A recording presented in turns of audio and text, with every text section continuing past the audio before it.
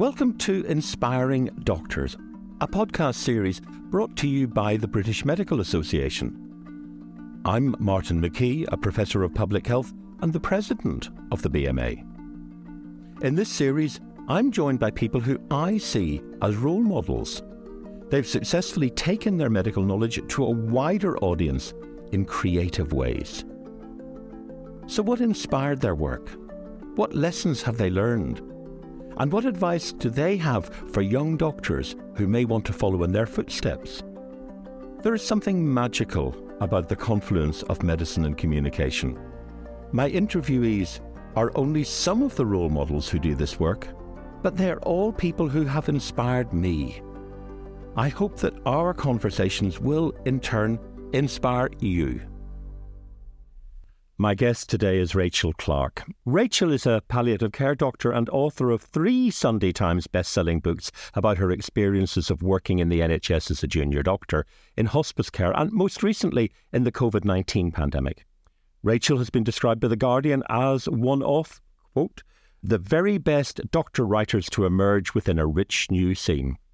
Alongside her work in palliative care, Rachel writes for The Guardian, The New York Times, The New Statesman and the BMJ, among other publications, as well as making regular television and radio appearances and most recently at the Hay Festival.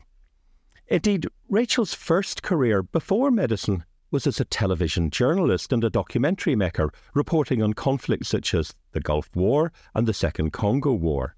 She left journalism to pursue a medical degree in 2003 and at the age of 29, following in the footsteps of her father, who was a GP, she began working as a junior doctor in 2009. She was a driving force and a public face of the junior doctor strikes in 2016. Welcome, Rachel. Thank you very much, Martin.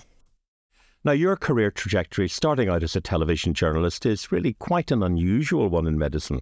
But you come from a medical family. You've got 4 generations of doctors, including your father, who was a general practitioner, like mine was, and a great inspiration to you. So it's perhaps no surprise that you then did decide to retrain as a doctor.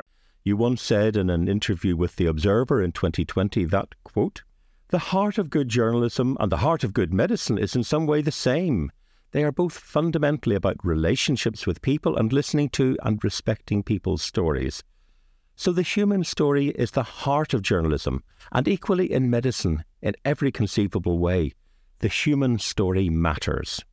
Could you tell us more about what you mean by that, the importance of stories in medicine? What have you taken with you from your career as a television journalist into your medical practice? Well, I think fundamentally, unlike physical objects in the world, which are governed by the laws of Newtonian mechanics, people are not apples that fall from the tree. You know, our bodies may be beholden to those physical laws, but our minds, our psychology, that's not how we understand a person. We understand a person through meaning, what matters to them, what is significant and important to them, and their values. What do we care about? What motivates us? Are we driven by kindness, ambition, avarice, generosity? You know, we're all a compendium of different values and characteristics. And therefore, I believe very strongly that the way to understand a human being fundamentally is in terms of what is meaningful to them in the way that they are trying to live their life. And in medicine, it is easy to forget just how important what matters to the patient is as the underlying defining question that every doctor should have in the forefront of their minds in every consultation, because it simply doesn't matter what our own opinions are about whether chemotherapy X or surgery Y is the best thing for this patient. We may have got that completely wrong if we don't understand what's important to them. Patients are people first and foremost, and I think the very proactive, attentive listening to interviewees that is an essential part of journalism was also wonderful training for me as a doctor. Listening is an incredibly powerful tool in life, full stop. Famously, William Osler once said, just listen to your patient. they are telling you the diagnosis. That is abundantly true, particularly if by diagnosis we mean not just the fact that this patient has a liver abscess or an inflamed colon, but maybe part of that diagnosis is they are racked with anxiety because they're afraid they may have cancer, or they are feeling desperately anxious because they've left their young children at home and they haven't really been able to sort out someone to look after them. So I try and remember in each consultation, and I often say this to the patient, there is only one person in charge here. One person's the boss, and it's you. My job is to understand what's important to you and then try to help and guide you as to making the best decision for you. And I think that process of framing the consultation around a centre point that is the patient is a narrative exercise. We can't do that if we don't understand the patient's values, their own narrative, what is important to them in their life. So in a sense, we almost have to read our patients in the same way that we read a book. A consultation should be an act of imaginative empathy. And that might sound very sort of idealistic, but it should be at the heart of medicine. I think that's so important. Much of my work takes place outside the United Kingdom. And one of the things that I found to be very important when you're having a conversation with someone is to be constantly testing the language that's used to see if you're actually using words in the same way. So often we use words, but we attribute completely different meanings to them. And when you watch these conversations, people are just talking past one another. So you must have found that too, particularly in your work overseas. Absolutely. And in this country as well. I mean, it's fascinating how we can be using nominally the same language, but actually the potential for misunderstanding is so pronounced in a medical consultation. I remember vividly as a medical student being taught this by an incredible consultant haematologist who was one of my great mentors as I learned medicine, because he was exceptionally good at communicating with patients. And he one day told a group of us students a story about how he had laboured with a patient and the patient's wife to communicate the fact that he had a diagnosis of blood cancer, a form of leukemia, and he put all his effort into communicating this without jargon, without technical terms, and he was feeling quite smug with himself at the end, thinking, this has gone terribly well done me, I've done such a great job. And just as they were leaving the consulting room, the wife of the patient turned to him and said, thank you so much for explaining everything so superbly, Dr. Littlewood. We're just so glad it's not cancer. But it is whenever doctors do have that ability to really engage with the patients. One of my role models, a consultant I worked for in Northern Ireland, where we had a tremendous burden of respiratory disease. And he knew everything about the different jobs that people did in the shipyards, in the linen industry, because what you got really related to which bit of the factory in which you worked. And I think that ability to go beyond just looking at the results and so on, but to engage with the patients to find out what the reality of their lived experience was. But I wonder if we're going the wrong direction, because as we listen to media reports of scientific advances, one sometimes feels that humans are being reduced to a combination of DNA, RNA and proteins, for example. And at the same time, the decision-making process, the diagnostic process, the conversation looks as if it may be going towards artificial intelligence. And it's not quite clear that a machine will have the same empathy that you will have. So are you worried that we're moving away from all of that? I absolutely am, Martin. And my great fear for the future of medicine is a world in which human relationships, human touch, a clinician giving you their time and attention and energy becomes something that is no longer a universal in healthcare in this country. It's actually something that is the preserve of the rich, those who are rich enough to pay for it. We already have a two-tier system where, for example, an NHS GP appointment will be 10 minutes if you're lucky. I have oncology colleagues who have 10 minutes in an outpatient's clinic to break the news to a patient that they have a diagnosis of cancer or their cancer is now terminal, 10 minutes. And of course, if you are lucky enough to be able to pay for a private GP or secondary care consultation, you may have half an hour to have that conversation. And I think the idea of machines, artificial intelligence, replacing doctors is always dressed up in very positive terms. This will free up the human beings to provide patients with the human touch, the thing that no computer can do. To which I always think, will it? I'm just not sure that's part of the business plan of the big American hedge funds that are behind these initiatives. And it's a great concern. No, it's interesting. We're just finishing a systematic review where we're looking at the issue of trust in artificial intelligence and this phenomenon of explainable AI, and that's where the machine tells you how it came to the decision, because the challenge is that either the clinicians don't trust it enough, so they don't use it, or they trust it too much and then they defer to it when their judgment would tell them otherwise, and often they're right. So there are a lot of things that we need to work out in all of that. It does make me think again, going back to your father, because presumably he was a GP in a time whenever there was that continuity of care, as there was with my parents who were general practitioners, and they knew everything about their patients. They saw them and they knew their families, they knew where they worked and so on. Yeah, completely. So Dad was a sort of old school family GP who would know 3, even 4 generations of the same family. He had some patients who he saw from a bump inside their mothers to being an adult middle-aged individual. He spent that much time in his practice. And he was loved by his patients because he was sometimes the one constant in turbulent, traumatic lives. And so he had this incredible trust with his patients. And I think he really cared about them in a very simple human sense. And they knew that. There's a wonderful book about this, which I would sort of press into the hands of every young doctor and medical student, which is by a journalist called Polly Morland. And it's called A Fortunate Woman. And it is her description of a female GP in a very rural practice and the kind of traditional relationship-centred medicine she strives to practice even when COVID-19 ravages the country.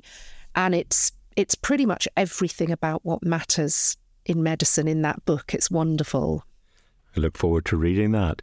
Now, being a palliative care doctor, you're surrounded by death and dying on a daily basis, and many people will see that as a depressing career choice. But in your TEDx talk called Pink Gin and Lemonade, you stress that palliative medicine is a specialty that gives you creative license to bring joy to patients' lives in imaginative ways. As the title of your talk suggests, that in one case involved pink gin and lemonade for one of your patients, and in another sneaking the cherished prize-winning bull of another patient, a farmer, into the hospice garden. So could you tell us more about why you chose to specialise in palliative medicine? Yes. So for me, I always wanted to work with patients who had very, very grave and serious things wrong with them. I think in part because I went into medicine later in life, I gave up a career to become a doctor. But also I learned very quickly as a medical student that within the whole collective of patients, there was something of a hierarchy, and some patients were definitely at the bottom of the heap. And palliative care patients were most certainly in that category on the bottom. So I describe in one of my books this horrific experience where I was on a surgical ward round as a medical student, and the consultant surgeon told a patient that they had cancer and their cancer was inoperable. And as we turned away from the patient's bedside, he glanced at his junior doctor and said in the most dismissive way, "Send her to the palliative dustbin." And I was so disgusted by that. I couldn't believe a doctor could treat a human life with such contempt. And I realised there were these patients who were no longer interesting to certain doctors because we didn't any longer have the capacity to save their lives. But to me, they were still human beings. And in fact, they needed us even more than maybe other patients precisely because they knew they were dying. And in palliative medicine, I think more than any other specialty, the focus is enabling patients to live as fully and as richly as possible on their own terms, whatever time remains to them, whether it is weeks, days, even hours sometimes. And that means it's a very creative form of medicine, because sometimes the best thing you can do is put up a syringe driver with the right doses of morphine. But sometimes it is literally smuggling a bull into the hospital premises without telling anyone in the hospital, because, you know, it was best they didn't know that a tractor and a trailer and a bull were passing all of the hospital car parks, or providing a patient with their drink of choice, or maybe getting them to sit at the riverbank where every Saturday for the last 30 years they've gone fishing, and although they can't fish now, they can sit there and relive that experience. Or even once, I remember some years ago, I cared for a very young man who was dying, and his mates were all going to Ibiza for a bit of a rave and a massive drinking weekend.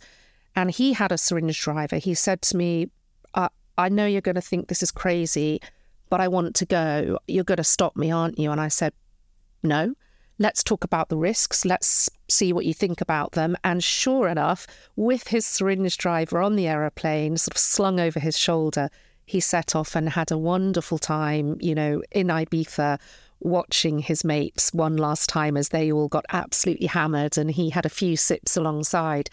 And that opportunity as a doctor to practice, in inverted commas, hard medicine, the difficult matter of physical diagnosis and treatment, but also, on the other hand, practicing a very human form of medicine where you are using all your powers of empathy and creativity to think, this patient has told me what matters to them. How can I help them enact it, even though they're frail and in their last days of life?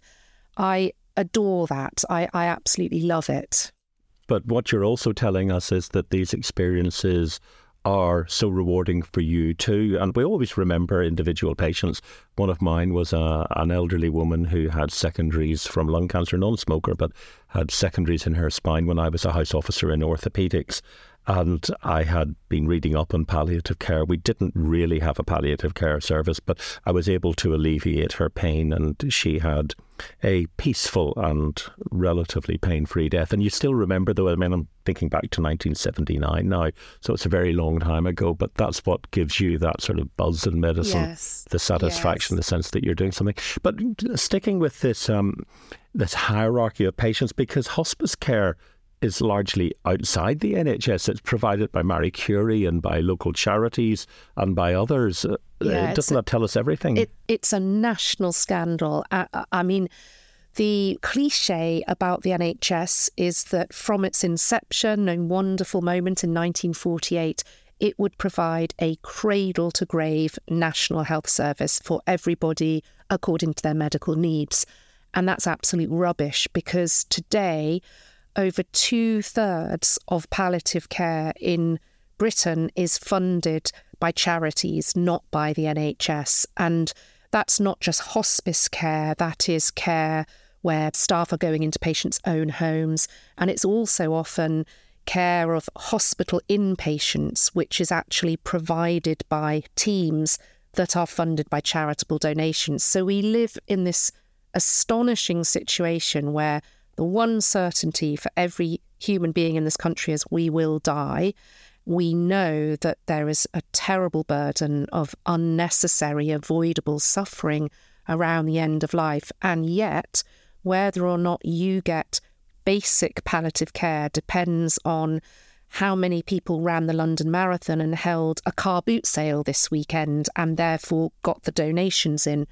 And I just think that is scandalous. And I think it's to do with the fact that in healthcare, to a significant extent, the resources follow who has the loudest voices. So if you can mount an incredibly successful, seductive campaign, maybe get celebrities on board, then there's a really good chance you can promote your cause. I won't give examples of that because it's not fair. And, you know, every patient, every illness is important. But the fact is, dying isn't sexy, it's not seductive, it's something that's a taboo topic in this country. And often, not just members of the public, but doctors and healthcare providers as well, feel intimidated by dying patients, anxious. They don't quite know how to relate to them. They almost see them as aliens, not quite people like you or me, whereas the truth is a dying person is literally you, Martin, or me, Rachel, a little bit further down the line.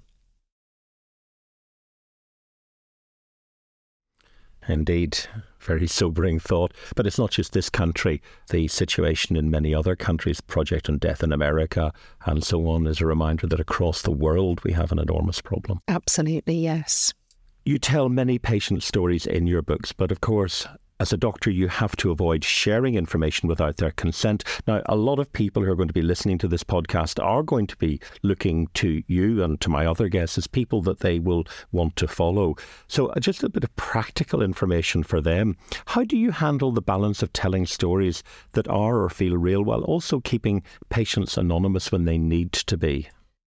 So a really important question, this, and I wrestled with this long and hard before I started writing, and I ended up coming down to a basic principle. For me, in order to preserve patients' and relatives' confidentiality, I needed to anonymise any individual to such an extent that not only would nobody else be able to recognise their story, but crucially, that individual themselves or somebody who knew them would not be able to recognise them either. And the only way to do that, I felt, was not necessarily simply just to change identifying details, gender, age, disease, etc. It was actually to write stories that were composites of different individuals, different situations, so that even the patient themselves could not read that story and recognise themselves. And I think in order to do that honestly, you have to be upfront and open and candid about it. And so in each of my 3 books, I have an author's note at the start where I explain that process very clearly, and the fact that these stories are composites. They have been formed and shaped. And I think it's really important to just be open about that. The other thing that I prefer to do actually when I'm writing is to consider talking to a patient or a relative about whether or not they might like to be written about with their consent. And that would always be my first choice. But sometimes for many different reasons, somebody obviously does not want to do that. And then you have to be absolutely committed to ensuring nobody can ever recognise themselves. Because in some cases you might find patients who they and their relatives might feel that they would like to be memorialised in a way by being in the book. Yes. Has that ever happened? Very much so. I have written about a number of my patients with their consent and have then gone on to either show what I've written to them to ensure they're happy with it, or because the patient has died, I have then shown what I've written to family members, and that can be an astonishing experience because for relatives it's very precious to have this testament on paper to the person they loved so dearly. And if you have managed to do your job as a writer well, then hopefully you have given life to that individual through the writing.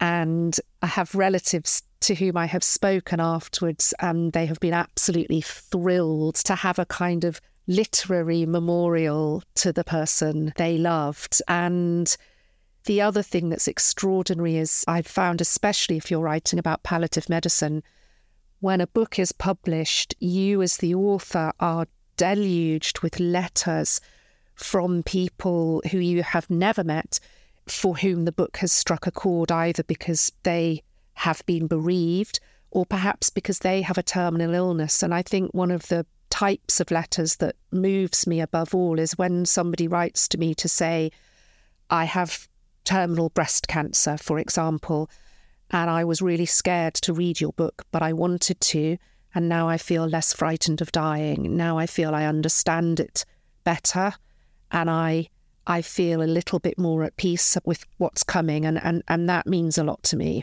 So it really brings up quite an interesting issue. As you know, I'm a public health doctor and I do a lot of epidemiology, so I'm dealing with numbers rather than people. But I've often talked about the need to put flesh on the bones of epidemiology to understand the stories behind the statistics and the challenge of how we actually bring to life those numbers. So you do it so very well. But I think it is a challenge for all doctors to try to make sure that they don't just see the statistics, actually recognise that there are real people behind this. Yes, I think that's a very good point. And it's difficult because the whole notion of informed consent, and it's terribly important for us as doctors to equip patients with the understanding that enables them to make informed consent, that in large part does come down to statistics. We have to talk about relative risks, absolute risks. It involves numbers of necessity. But I think what I try to do when I'm having that type of conversation is attempt to reach out beyond the numbers and almost frame the statistics in terms of a human scenario, for example, that the patient may understand. So, for instance, if you're talking about palliative chemotherapy, there will be numbers that will tell a patient how many months of extra life they may get from that palliative chemotherapy. And that may be helpful. They want more time with their families. But that's not enough. They may feel rotten while they have their extra months of life. And they may feel that having 2 months of good quality life without nasty side effects from chemotherapy is actually a preferable option to having 6 months of life in and out of hospital feeling rotten. So the numbers are important, but trying to frame the discussion around what is important to the patient is the thing that matters. So I may say, you've mentioned that the thing that you love more than anything is seeing your grandkids and you love them crawling all over you. You'd love to still be able to walk with them in the park. So maybe this is something to think about. You may have more time with your grandchildren, but you may not be well enough to do that with them. And suddenly those statistics now you have placed in a story, a scenario that makes sense to the patient in terms of what matters to them. And I think that's a skill that I was not taught at medical school. I sort of learned that on the hoof, and I wish we could all be taught how to do that. And unless your patient is a professor of health economics expressing those prospects as a QALY or something like that, isn't really going to help very much, is it? Well, you'll obviously be that rather cantankerous patient, Martin. I hope not. I hope not. But if I am, I hope that you'll be able to look after me. Now, you've written that following your father's death from cancer in 2017, you, quote, returned to work as a different doctor, unquote. Could you tell us more about how your father's death changed you as a palliative care doctor? Yes, I loved my dad to bits. He was on a pedestal from my earliest memories onwards. He was a real sort of hero figure in my life. And he was in his early 70s when he was diagnosed with cancer. So in theory, I believed he had lived long enough to be very lucky. Some people die in the first hours of their life. He also had lived, in inverted commas, a good life. He had had a wonderfully fulfilling career as a doctor. He loved his family, his wife, his children, his grandchildren. He had lots of friends. He was a happy man. He was sort of, on paper, everything that you hope a life will be. And yet, that kind of theoretical, well, I shouldn't be too upset because Dad has had a good life mentality bore no relation to what I felt, which was this kind of screaming, shattering grief that Dad, who I loved so much beyond belief, was going to die. And the kind of crippling, sort of overpowering grief and despair that Dad was going to die was like nothing I had ever experienced, because at that stage of my life, no one I had loved as much as Dad had died, and I'm very lucky that's still the case.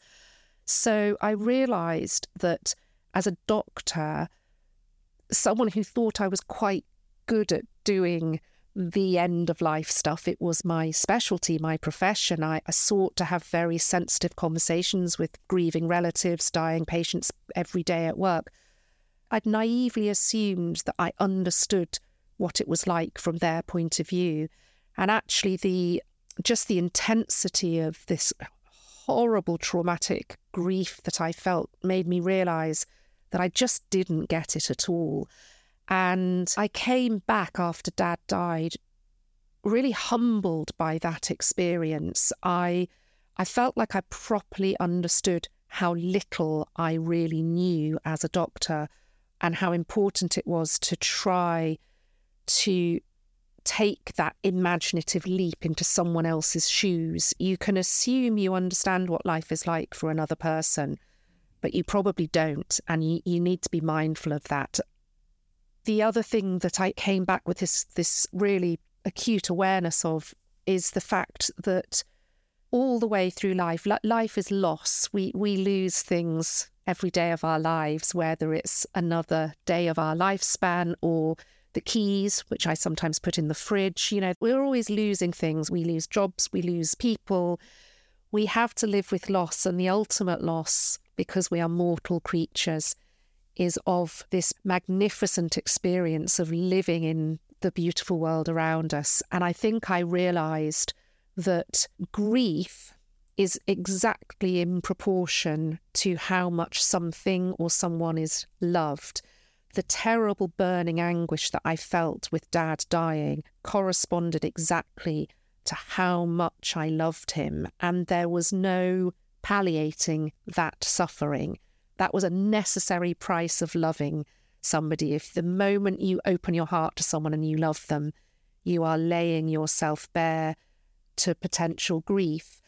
And understanding that and seeing that as something different to all the kinds of suffering that doctors can help with at the end of life. Palliative care is very good at managing pain, breathlessness, all the symptoms that may be associated with dying, was very important to me as a practitioner. And I came away from that experience with a distinction in my mind between avoidable, unnecessary suffering in medicine, particularly at the end of life, and then the necessary, unavoidable suffering that is the price we pay for being human beings. And I think all we can do is try not to flinch from that, try to embrace it, try to understand it, try to talk to other people about it. It is a human form of suffering that is bittersweet. It's hard, but it's born out of love, how much we love people. So there are a lot of complex philosophical issues tied up in all of that. But where do doctors gain these insights as they go through life? I'm going to ask a question which I'm a little bit hesitant to ask because I sit on Medical Schools Council and my colleagues there are always being told that they should add more and more to an already crowded medical curriculum. But I'm interested to hear from you what skills you think as a palliative care doctor should be taught in medical school but aren't. I think the bulk of medical schools still in 2023 is structured around broken bits of people. So things that go wrong with a heart, things that go wrong with a liver, with a brain. And you are taught that the body can break in these ways, and this is how you recognise that, and then this is how you go on to treat it and fix it as a doctor. And there's always a few days usually of palliative care tacked on to that. But of course, if that's how you're teaching medicine, then patients as human beings have almost been erased from the curriculum. They've been pushed to the edges of the curriculum. And I understand why we teach medicine in that way. The human body is an extremely complicated bit of kit. It would be impossible to learn it all as one entity.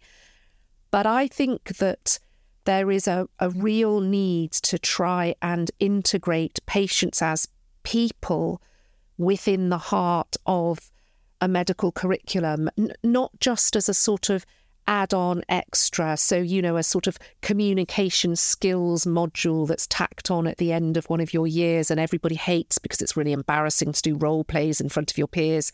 I loathe it, and I teach communication skills.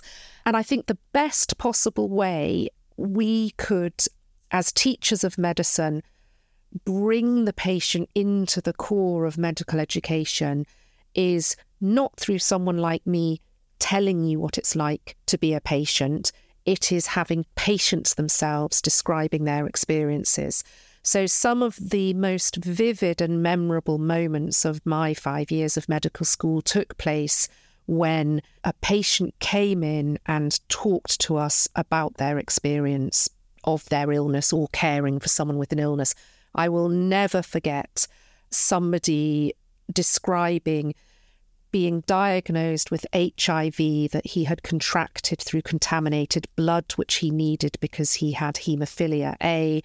And he described as a teenager being told by a consultant with the door open so that everybody in the waiting room heard, he was told, "I'm sorry to have to tell you, you have got HIV," at a time when HIV was a death sentence. We didn't have antiretrovirals. It was a terrifying illness. And the teenager, as he then was, said, "Right, okay, well, I'll just have to live my life as best I can." And the doctor said in response to that, "Well, for about 2 years, that's your life expectancy." And that was how a teenage boy was told he was HIV positive. And it's someone could have told me that story as I've just told you now, Martin, but hearing the person themselves describe that and the subsequent conversation that we had as students with this patient was unforgettable, and it transformed how I wanted to practice as a doctor. So that's what we should do. I think every organ that we learn about, every module in medicine, we should be hearing from patients. It does make you step back when you hear a story like that, and one thinks of the golden rule that you have in all the major religions and many philosophies of doing unto others as you would have done unto yourself, and perhaps we need a little bit of philosophy there as well, or morals.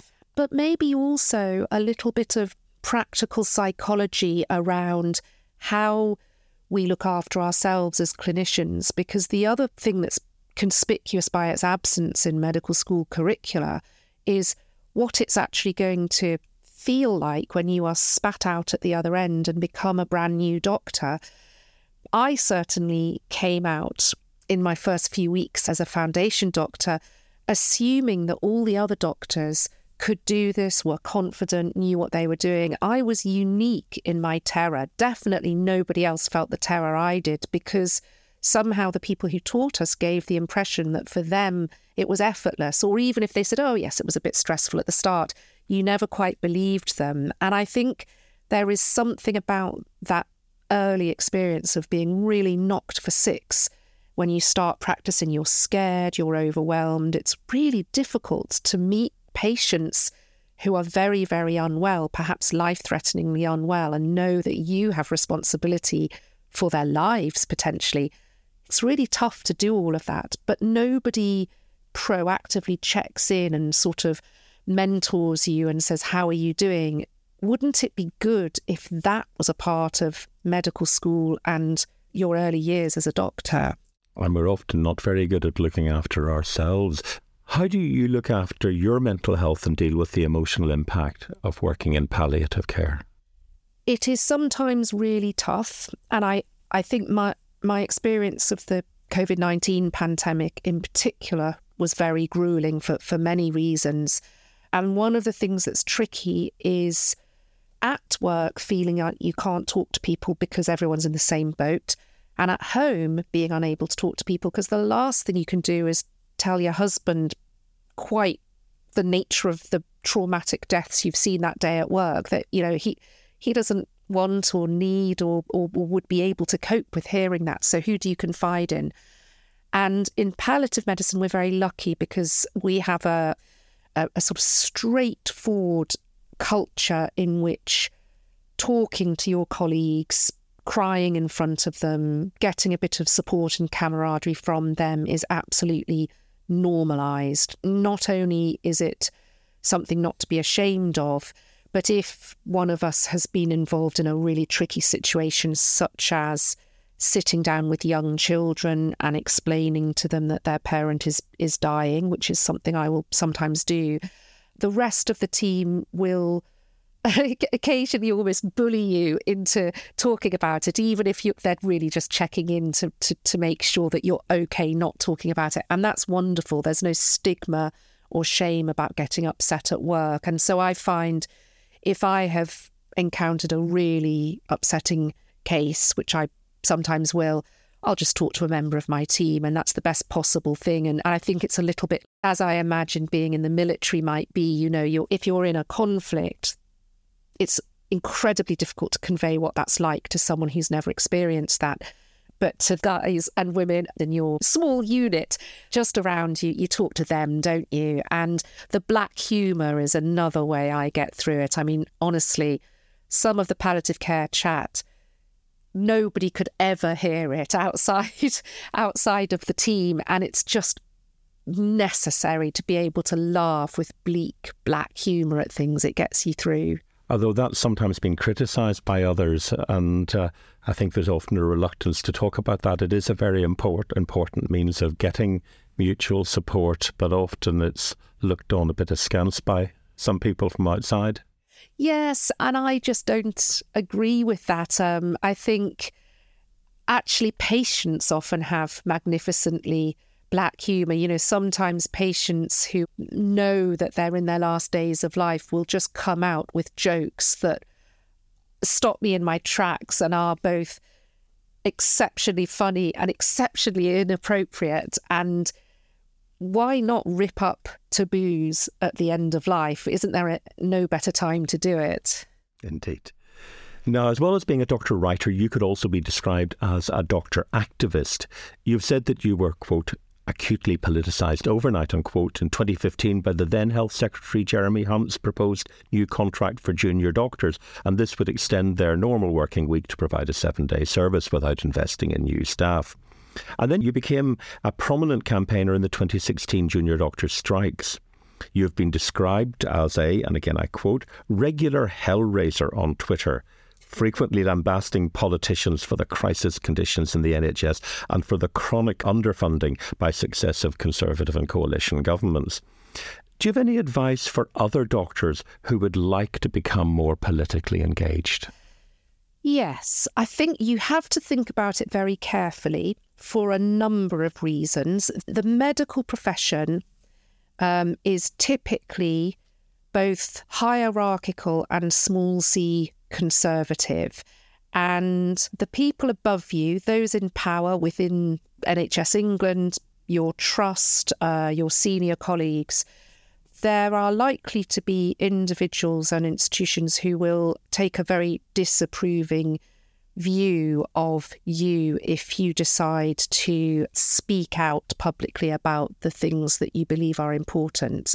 And that could be as innocuous as simply a tweet on social media. For example, many frontline staff tweeted at the start of the COVID-19 pandemic about the fact that they didn't have proper PPE. And some trusts got in touch with some of those individuals and essentially threatened them and made them feel very stressed and uncomfortable indeed about the fact that they were, believe it or not, enacting their NHS duty of candour by speaking out about the truth around them. You have to be prepared for pushback if you decide to speak out. And you also have to be prepared for being accused of being an activist as a sort of term of abuse. So sometimes people will say of me, well, she's political, to which I always think, well, I'm not in the sense that I'm party political. I couldn't care less which party is in government. What I care about is vulnerable people in society and, in particular, patients. I want to speak out on behalf of patients. But I'm definitely political in a big sense. If you believe that there are socioeconomic gradients in health, which you, Martin, know better than anyone there are, and if you believe that you can improve the health of the nation by addressing inequality, by working at public health measures such as clean air, regulations around the food industry, if you care about all of those things, then surely being political in a big sense is just an extension of being a doctor. So Rudolf Virchow, who most people know as the chap behind the eponymous Virchow's triad around flow of blood in a vessel, is less well known as an early medical activist. So in the 18th century, he spoke out about the need for doctors to be their patients' advocate on behalf of the poor and the vulnerable. And I just think he's absolutely right. I think by telling the truth about conditions in the NHS currently, the lives that are being lost avoidably because services are overwhelmed, that's an important thing to do. It's not for everybody, but for me, it just feels like an extension of being a doctor. And I will always try to tell the truth because it matters. And there are too many people in society in positions of power, whether that's political or very senior in the NHS hierarchy, who don't tell the truth. They are not honest with the public. And I think that's completely wrong in healthcare. I want to be as honest on a public platform with the public as I am in a private professional platform when I'm sitting across a patient and we're talking one-to-one. I think the same standards of transparency and candour and honesty should apply across the board. And I think deep down, most people in the NHS think that too. It's that maybe sometimes one or two of them are a bit compromised by other things that are important to them too. Well, Rudolf Virchow is a great hero of mine as well. And every time I'm in Berlin, I give him a nod as I pass his statue, which stands outside the Charité Hospital. And of course, he famously investigated the outbreak of typhus in Silesia. And he drew attention to the cause being the power of the aristocracy propped up by the church. Yes. But of course, an interesting point about what is defined as political, because the NHS is political. We have a situation where any health service that is collectively organised is redistributing resources. It's redistributing resources from rich to poor and from healthy to sick and from working age to the extremes of life. The redistribution is one of the biggest issues in politics. So by signing up to that as opposed to a laissez-faire, let everybody look after themselves, you are being political. It's just the way in which the accusation of being political is used as a means of shutting off any discussion. Precisely. And if you take a step back and say, what is politics? Well, politics is the distribution of power across society from one group to another. Who has the power and what do they try to do to maintain it? That's what politics is. It's not the Labour Party and the Conservative Party. It's much more fundamental than that. And so, of course, if you care about vulnerable people in society, which I think most doctors do, we went into medicine because we wanted to help people. Of course we care about vulnerable people. Then surely, of course, we're political by definition. And I think those sort of lazy slurs of political and activist as though they're somehow terms of abuse, you're bang on. It's absolutely an attempt to discredit you, to silence you. And sadly, these days, we're witnessing a whole repertoire of tactics to try and shut doctors up. There's a reason why doctors' voices are particularly threatening, and it boils down to the Ipsos Mori opinion poll. So every year, the polling company Ipsos Mori asks a sample of the public whether or not they would trust a member of this profession to tell them the truth. And you always have the usual suspects at the bottom. You have journalists, estate agents, and right at the bottom, I think it's 11% of the public trust them to tell the truth. You've got politicians. And of course, right at the top, you've got doctors and nurses. So we have the thing that politicians crave more than anything, which is the trusting ear of the public. And that makes doctors very threatening indeed. And trust is really high on the policy agenda now.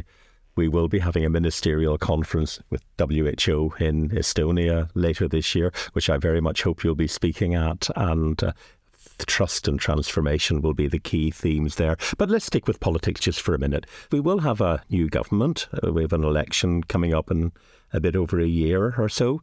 And so what would be your key ask? What would you be looking for the NHS in general and for palliative care in particular? So, obviously, the NHS needs more money. If you look at comparative European countries, our spending overall is significantly lower than France, Germany, for instance. I'm going to come in there just because there will be the pedants who are listening to this who are saying, well, at the minute, actually, it's okay. But of course, the reality of it is that we have had sustained underinvestment. So maybe we're doing temporarily better. So before people write in, let's just clarify that point. Very the good. long-term trajectory is that we've been way below other countries. Yeah, absolutely. And crucially, what we need more than anything is a proper, quantified and resourced long-term NHS workforce plan. You know, that has just been recently kicked into touch again by the government. It's not being published. The NHS is its staff. If we don't have the staff, we can't care for people, and we desperately, desperately need proper numbers of staff at every level. Palliative care should be a core part of NHS provision. It is a national scandal that the majority of palliative care is funded not by the NHS but by charitable donations. It's a disgrace, and it shows the contempt, really, with which we hold patients at the end of life. They're almost literally being regarded as an irrelevance when it comes to resources.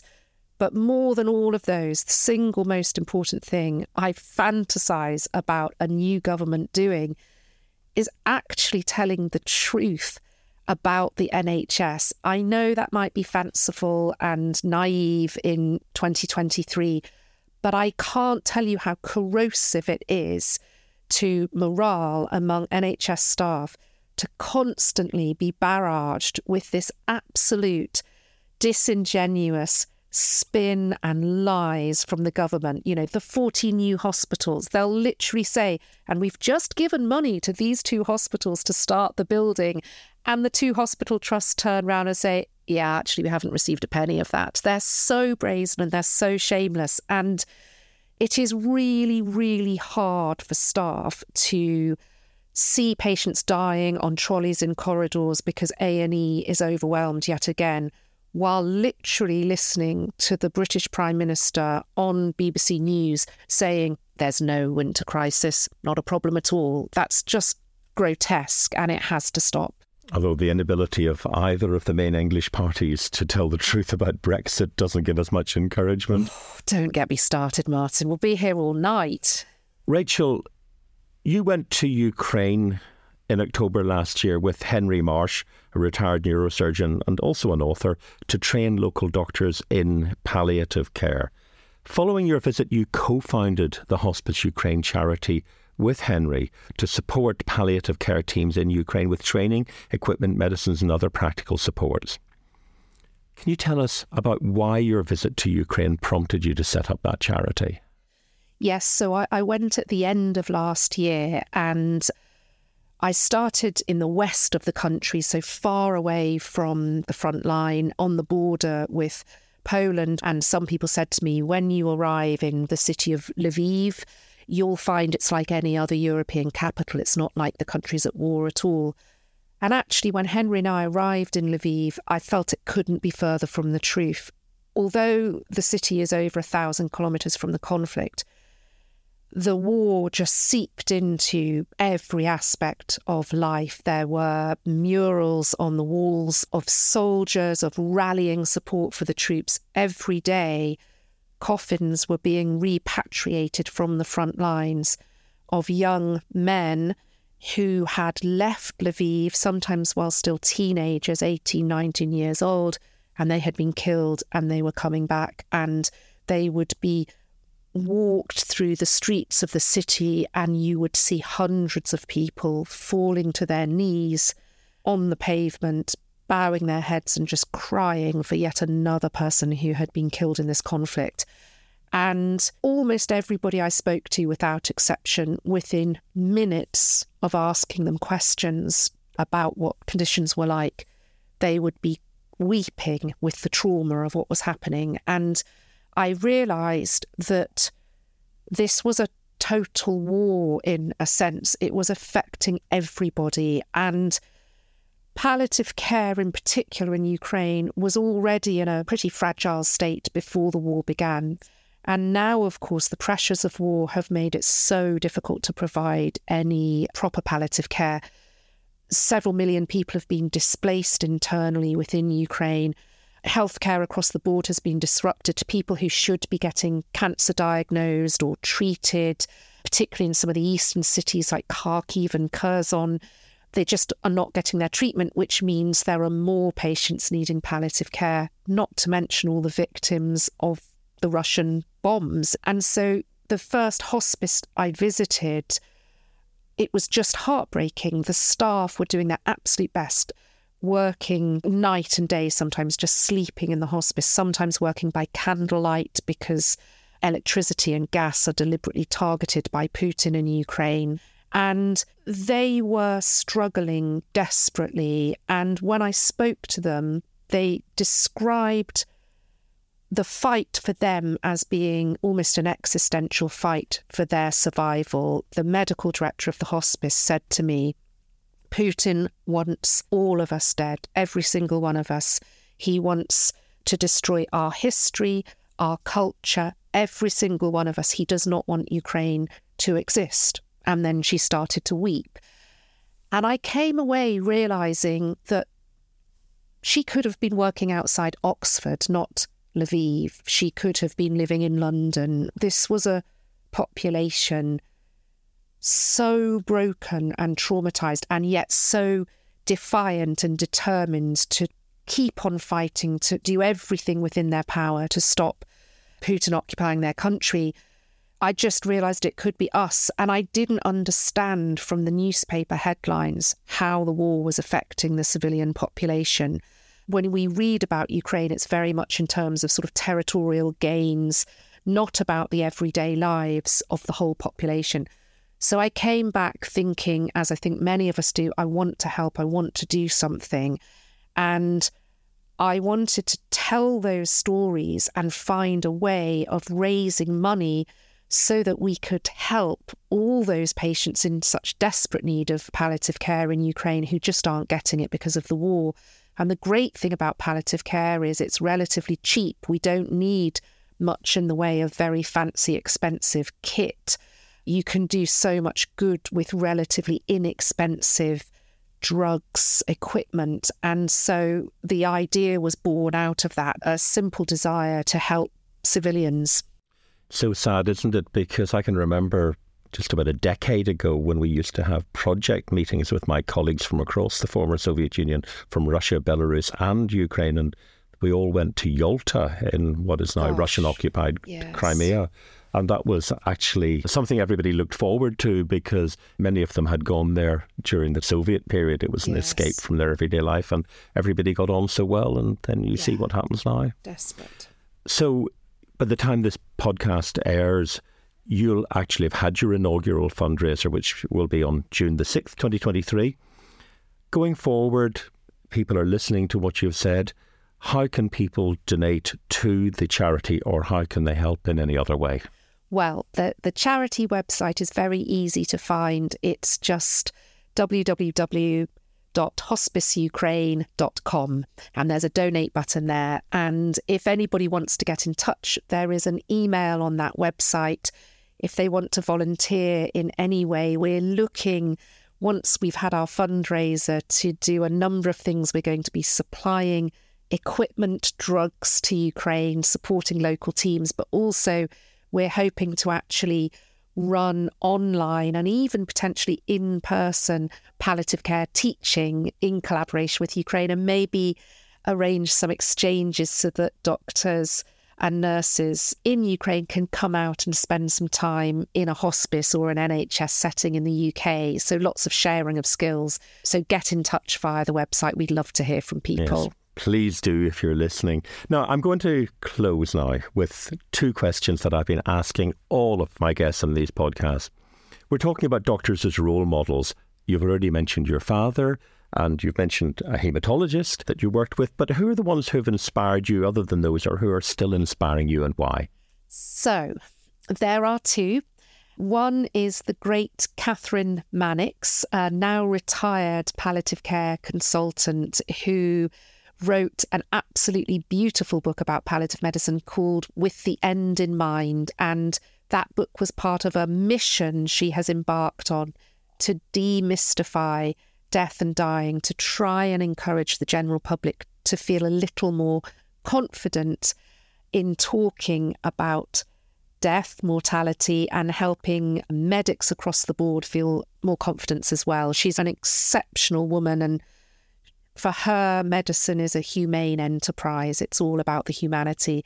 And I think another doctor who inspires me in so many different ways is Sir Michael Marmot, great public health doctor who has done such incredible research looking at the social and economic determinants of health, and also is a champion of addressing those. So when a public policy makes inequality worse and therefore makes people who are not wealthy more likely to get sick, more likely to die, he speaks out about it, and he speaks out with such eloquence and passion, and also judiciousness that means he is heard. He is respected by everybody, Michael Marmot. I've never heard anyone say a bad word against him because he is so obviously driven by the data and by trying to increase overall health in society, and he's a wonderful inspiration.